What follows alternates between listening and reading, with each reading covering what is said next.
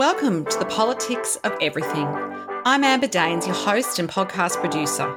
This is a half hour of power, a podcast dropping every week where I unpack the politics of everything, from money to motherhood, nutrition to narcissism, startups to secularism, the environment, quality, and much, much more. Our guests are seasoned in the field or topic of their choice, even if you've not heard of them yet. This is a non-partisan show.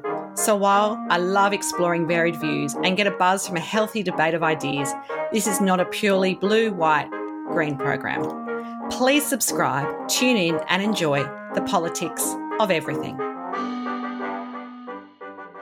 Digital communication encompasses online tools like email, social media messaging and texting to reach other individuals or a specific audience to share a message. Even something as simple as reading the text on a web page can be considered digital communication, and we all know this world very well. My guest today is Sharon Zeev Poole, and she's the founder and director of a highly regarded boutique PR and communications agency, Agent 99, and she's grown this company from a one-man band to a full-service award-winning agency located in the inner city of Sydney in a suburb called Surrey Hills. The agency specialises in launching or relaunching brands in the food, beverage and lifestyle spaces, as well as working with corporate clients, thought leaders and authors to raise their profile. Sharon has been lucky enough to work all over the world on high-profile brands such as Warner Brothers, Pictures and Starbucks Coffee, and the agency has been recognised for its work, winning several national PRIA Golden Target Awards, including Boutique Agency of the Year a number of years in a row and Best Small Budget Campaign in 2021. And I can't wait to get chatting about digital comms because it's something we all do. So welcome to the Politics of Everything, Sharon. Thanks so much, Amber. Happy to be here. Podcasting remotely can be challenging, but it doesn't have to be. Since day one of the Politics of Everything, I have relied on Zencastr's all-in-one solution to make the process quick and painless, the way it should be for those of us who just love great content and want to get our ideas out into the world. If you know me, I'm obsessed with quality in terms of my guests, my sound, and everything about my show has to be great the first time. I'm time poor. It's so easy to use Zencastr. I'm not tech savvy and you don't need to be either. There's nothing to download. Just click on the link and off we go. Zencastr is all about making your podcasting experience easy, and with everything from local recording to automatic post-productions now in their toolkit, you don't have to leave your browser to get that episode done, and done fast. I have a special offer for you, and hopefully you can experience what I have with Zencastr. Go to zencastr.com/pricing and use my VIP code, the Politics of Everything, all lowercase and one word, to get 30% off your first 3 months of Zencastr Professional. How good is that? I want you to have the same easy experiences I do for all my podcasting and content needs. It's time to share your story. Okay, young Sharon, what did you want to be when you grew up? I'm assuming it may not have been PR, but I could have been wrong. Honestly, I didn't even know what PR was. There you go. And I grew up in a family where my dad ran a business. It was a timber coatings manufacturing distribution company, but he ran his own business and my mum worked with him, and so I only knew that world of owning your own business. So I knew that I wanted to do that at some point, but I didn't know what I was actually going to do. So I sort of studied marketing and accounting and management, and then I went to London and fell into a PR role. And I hadn't even studied it at uni, but I found the love of my life. And so I spent a number of years working in-house as well as pretty big agencies. And then, I was ready to start my own PR agency. I'd sort of seen the good, bad and the ugly. Like we all have in this sector. Exactly. And I wanted to stay away from all those things. And I was always about cutting out all the fluff and really honing in on the results that the clients are really looking for and how are we making business impact. And that stayed true to our values to this day. And so did you formally study comms, or was it something that you kind of, worked your way through? How did you sort of get that first break, I guess, in the industry? Yeah, I'd studied marketing, which this was it was touched on, but I didn't really study PR per se. I always loved writing, and then I was just instinctively doing that in my earlier roles and didn't even know that it was PR, quote unquote. And so when I fell into an actual PR role in London and my then boss said, "Can you just write a press release for me?" And I was like, oh my God, I better look up what a press release actually is. Did we even have Google back then? I don't know. No, No, I don't think so. Honestly, no, I don't think so. And so I just did a bit of research and found out how to kind of put it together. And he just tested me because I was only doing some admin work for him. And then he said, you know what? This is really good. It's a bit long, but it's good. And then I just got it. I just got it straight away in terms of how to connect with journalists and how to write a really good story. And that fundamental really hasn't changed. Absolutely. So we're talking about digital communication today. You've probably witnessed, like I have, that evolution of digital comms. I mean, when I started my early career as a newspaper journalist at what was then Fairfax newspapers, we had a fax machine where media releases came through. I think we had one internet computer which had the World Wide Web on it, and we'd all have to book in times to use that for research. I had a Rolodex and Palm Pilot, and that was it. So we've obviously come a long way. How has that really changed in your professional view? And is there some examples where you can see that it's just really changed the way we communicate? Oh, it's actually unbelievable. And I feel so old when I talk about this stuff because I can't believe the evolution that I've seen, which you've obviously seen as well in your lifetime. And I laugh at the whole fax idea because my first note that I've written here is fax press releases. And so we used to fax our press releases and just blast them out. And online was already kind of alive, but it was amazing how clients just did not rate it. They couldn't, if you got an online piece of coverage, they're like, yeah, okay, great, but where's my traditional media? Exactly. Where's my hard copy that I can laminate and put on a wall or something? Exactly, of the newspaper, la, la, la, la, la. And it's incredible. The minute websites and social media and SEO came into the mix, it revolutionized the way we look at things. And now digital PR and digital media is actually where it's at because the website is still everything. And that is where everyone finds you. Customers find you, they look for information about you, and it's all about ranking via SEO. It's all about those, I guess, third-party endorsements and links that are coming back into your site so you can rank higher for those keywords. Social media driving that traffic. It's all about driving traffic to the website, irrespective of what you're trying to do. So it's really changed our world completely. And it's about finding someone, and it's all about credibility and authenticity, which is all online. So someone will Google you and look for you.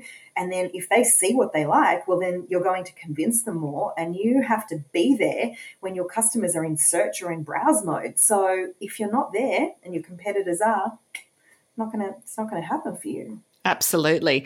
One thing that's a big part of digital comms, of course, is our digital footprint. And it's something all of us are going to have, whether you are in a sort of professional capacity or privately through your Facebook and Insta and all those other platforms. I think of it a little bit like a credit score, which is it's very personal to you, but it's very public. People can access that. What are some of the ways that you maybe advise some of your clients, or in your own sort of practice, you think about protecting your digital footprint? Because people are probably not thinking that much about it when they're just posting party pics, or they're thinking about sharing an article which could be controversial. I mean, that's obviously all adding up to like a library, if you like, of our digital footprint. Yeah, 100%. And I think that part of your persona, obviously it's all digital now, but it really hasn't changed in many ways. The principle of if you don't want it out there, don't put it out there, hasn't changed. But now, you have to be just conscious. So you need to ask yourself that question every time you post. Do I want this out there? How will this look long term for me? And ask that question. And then you will know very quickly whether, it's common sense. Don't put it out there if you don't want it out there, and if it can come back to you. I think that's one thing. And then clearly having the right settings across all of your socials and knowing where those boundaries are for you, that's really important. And that's really on you. It's about you protecting your own image and curating what that looks like. And I think that the younger generation is really, really conscious of that. It's actually the older generation that doesn't quite connect with that. They don't, it doesn't really. We think of it as secondary, I think, sometimes. I mean, I don't know how old thinking old is, but and then I think we think, oh, well, how I am in real life is what matters. And this is just another aspect of that. We're not actually thinking that it's the main way people might look us up or get an impression of us. Exactly. And it's really interesting when we're hiring, for example, and I'll be talking to my team about a potential candidate that they're going to meet. Well, they've already well searched this person before I've even got to that point. And it's really interesting because, again, it's that psyche around, well, that's your digital life and that's what people are going to be looking at and that's the impression they're going to form of you. So protect that and be sensible about it too. And it's really interesting. My team has helped me to see some really big red flags about some people that I was very keen on, but weren't necessarily truthful about their career or their steps forward or what's happened to them recently. If someone is forthcoming and it is there online, I'm happy with that. It means they're really honest and they're owning it. So also be ready to own anything that has happened to you that is online and be honest about what that situation might be. Because let's be honest, we can't also control everything that's put out there. It might not even be us. It's other people capturing certain moments and tagging and all of that. And that's all there. So I think it's just knowing what that image is like and how that looks and ensuring that you're protecting that and that you've got, you understand it and if you're going to be questioned about it. Can we change our digital footprint, say through a campaign or other ways? Because I've often had clients, because my specialty is crisis communications. So I'll have people going, there's all these stories about, my dodgy buildings, for example, if it was a property developer, can I just get rid of it? And I'm like, no, it'll take time. You've got to still, navigate that while you're trying to rebuild trust. But for people who maybe are not privy to how that works, what's your experience of trying to change or, I guess, pivot someone's digital footprint? Yeah, that's a really interesting point. I've had the same situation where I've had a client come to me and it's like, the top 3 articles are really, really terrible. You need to do the work. It's as simple as that. And you do need to set a campaign and be very strategic about how you're going to rebuild your credibility and come across authentically. Because when people are looking, consumers are looking online, they're looking for voices and brands that really resonate with their own values. So if they come across these things and it hasn't been rectified or countered with, more recent activity, that is going to definitely have, a negative impact on your reputation and the way they view you and whether they make the choice to go with your brand or you as an individual. So it's really important to have this almost always on approach to comms. And I can give you some examples of some of the clients. Yeah, I'd love to. I mean, I can picture what you're saying, but I think for a lot of people, it's a bit opaque. They're like, how does it happen? What does that involve? Yeah. So, look, we had one client that we worked with for a number of years, and she was in the education space for a long time. And, she'd achieved a lot. And one of her goals was to have an OAM, so to be recognised by the Queen on Australia Day. That was a real goal for her, just to really feel like she's been honoured for all of the work that she'd put into the industry. But when you Googled her, you found one picture in some random party, and that's all there was to it. She had absolutely nothing. She was very private. And so we really went out there and changed it and strategically created an ongoing campaign of where she got involved with the community. We profiled her business. We profiled herself. We profiled, people who worked with her for a long time. We went into some very heavy communications around her foundation and the things that she did. And within 2 or 3 years, she had about 10 pages of Google just on all the things that she had done to build up to this award submission or the recognition that she needed to put in. And she did achieve it in the end. She did get that OAM. So, so building that reputation does online specifically in that digital footprint does take a strategy. And also it's not an overnight thing. I was going to say time. You're talking years, not people just think you're going to instantly obliterate it. No. And I mean, listen, you can, but oftentimes it's for the wrong reasons. So if something, like a crisis, that's when you get a lot of things happening to you online, and that's not necessarily a good thing. There are other ways to, speed the process up. If your brand is quite cheeky, quite exciting, maybe it's, targeted at a certain audience, then maybe a stunt, an online stunt of some sort. So another example of ours, we worked with a brand called Budroom Ginger, and they have lots of ginger products, and they were bringing out, a lot of ginger drinks, ginger-based drinks. And we had this idea to pull together the first ever Ginger Pride Parade, meaning we asked all of the redheads and gingers and nearly redheads to come and gather in Melbourne, and we had them march in solidarity against bullying, which is something we found that was really a thing for younger people who they were targeting as a brand.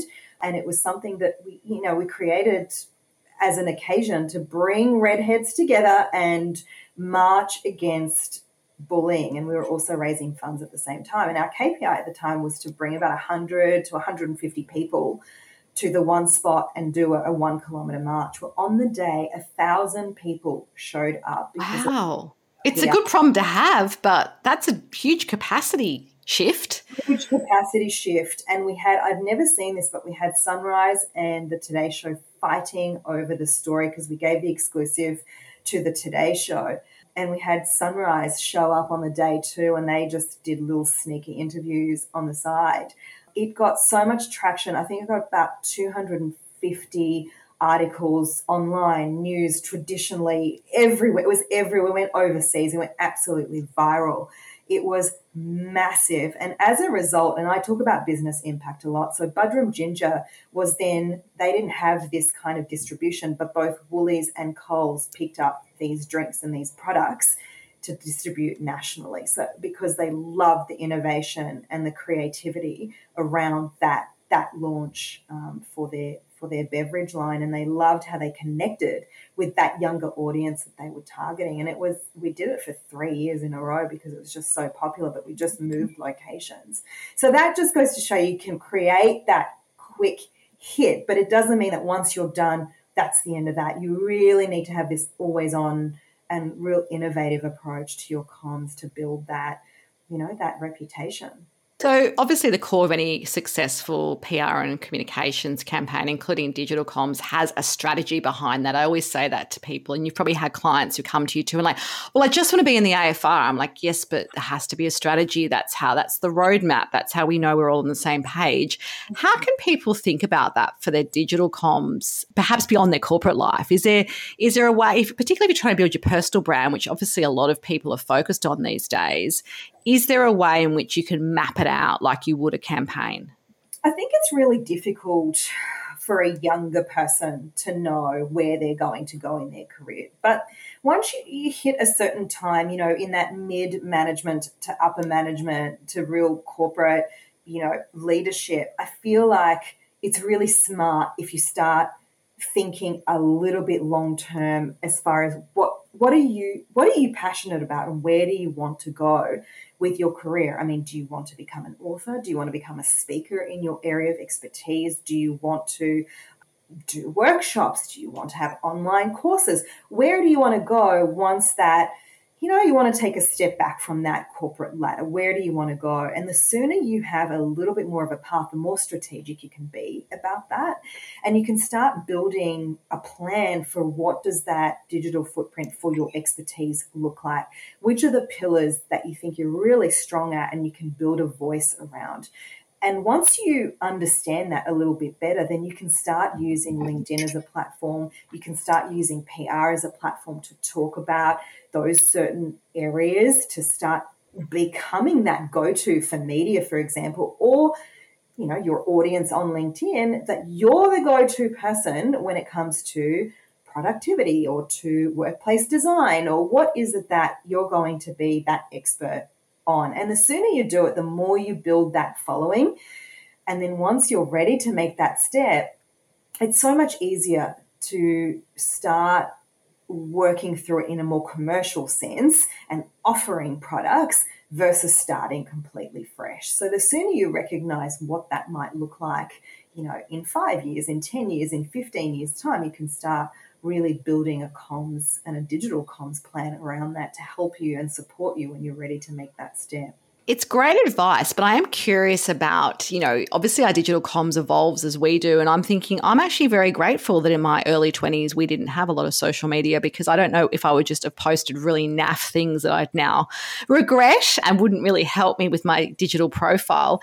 How can you, I guess, shape it as you evolve? Is it about changing platforms or kind of just changing messages abruptly? How can you segue? Because I think a lot of people, they might start off in one area and then, 5 years later, they're suddenly retraining, or they want to be a speaker and they've never done that before. How do you do that in a way where it's not like starting over?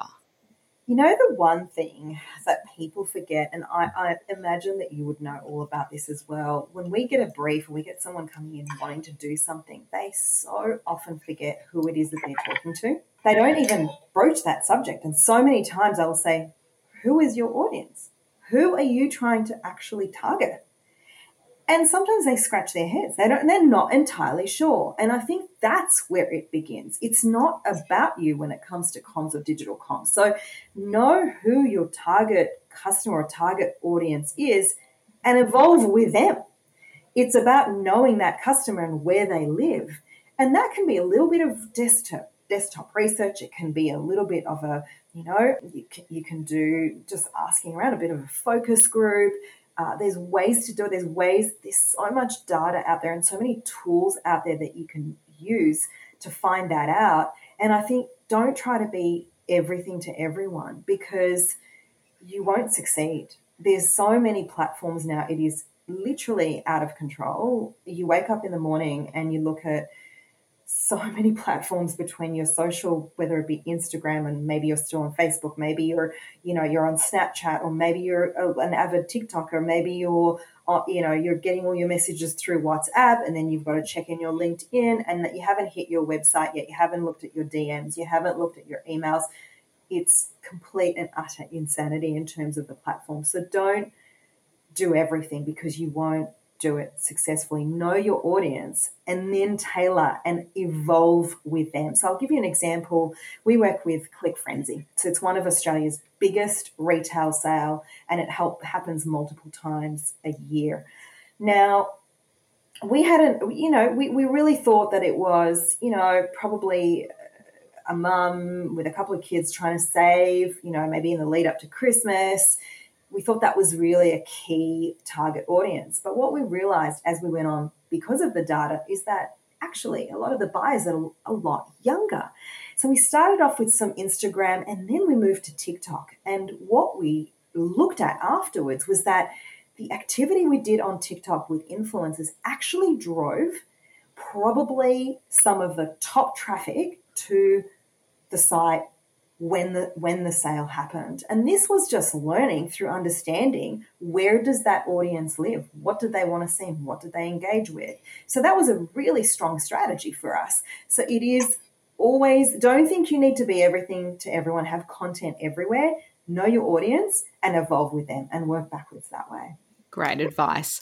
Crisis is something which we touched on a bit earlier in this conversation. What do you think is the best form of digital communication in a time of a crisis? And I know it's hard to do a one-size-fits-all answer to this, but is there an example where perhaps you've worked with a client and, for example, putting in a press release is probably not the best thing to be doing when something's really kind of immediate and there's life and death stuff. What do you usually suggest to clients in that first hour to 24 hours? I think it's even further than that. I think that if you can, and not many brands do this, so if you can actually think through what your potential crisis could be as well, so be ready ahead of time. There are so many brands that don't do this, and it's so great. Even if you have a simple document, okay, this is the person that will face media. Here is a potential Q&A that we can work through. Here are some key numbers. Here are the people you need to bring together that will help you through this crisis. Very simple crisis management plan, a very simple plan. That is the absolute gold star. If you can do that, that's great, but not many brands do. In case you do find yourself in a crisis, I really think it's about gathering as many facts as you can very quickly, but having a response ready to go. The one thing that I see clients do is just clamp down. They just shut down and they don't want to talk to media. They don't want to talk to anyone. They just want to put their head in the sand because they're so terrified of making a step or taking the wrong step. So I think that really being able to jump in and to start communicating, whether that is online with your customers, whether that is on, through statements to media, through making someone available to chat through. And even if it's something like very, very serious, I'll give you an example. When I worked in Vancouver with Starbucks, they actually had an after hours incident where an estranged partner of one of the women that worked there came in and they had a fight and he actually killed her in the store. It's as bad as it gets, really. As bad as it gets. It was so, so heavy. And obviously, Starbucks being a very big brand had some of those crisis comms plans in place, but I don't know that they honestly had this in there. And that's the thing with crisis. You just don't know what's ever going to happen, but you can, you can mobilize if you've got a pretty big disaster. So as you can imagine, police was involved hugely, and it was a massive deal in the city. But within 24 hours, we had our spokesperson ready to go. We had statements that were ready to go. The store was shut down for 3 months. We created a comms plan around what does that look like. And this was my team. It was actually before my time, to be honest. I wasn't involved in this one, but I heard all about it and I really learned a lot from the case study. But they just did such a great job of managing and involving the community, because it was also then down to the question of are Starbucks stores safe? That's the first thing that comes to someone's mind, right? So it was all about making customers feel very, very comfortable. So they shut it down. They communicated along the way. They also got involved in the community because this was a domestic violence situation. They also got very involved in the local domestic violence organizations, not-for-profits. And then they had an incredible refurbishment of the store and reopening, and they put a plaque and really honoured the person that was, the person who worked in the store that was murdered.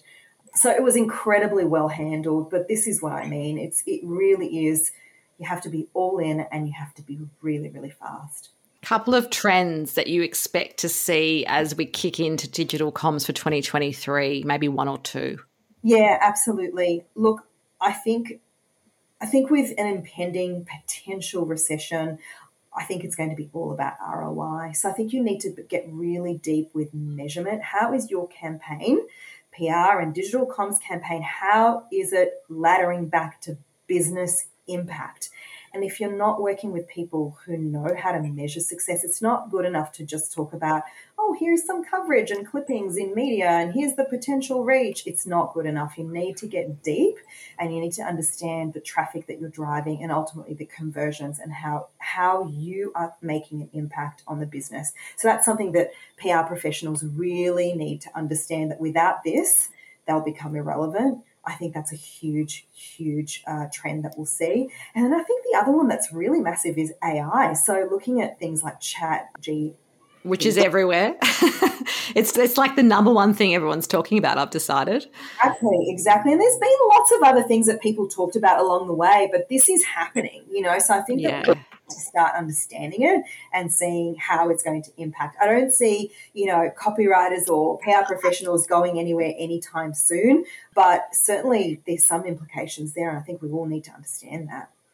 Best business advice or life advice that you were ever given, and why? My first director at a PR agency used to see that I was indecisive in certain situations, and she brought me in. She said, I can't stand indecision.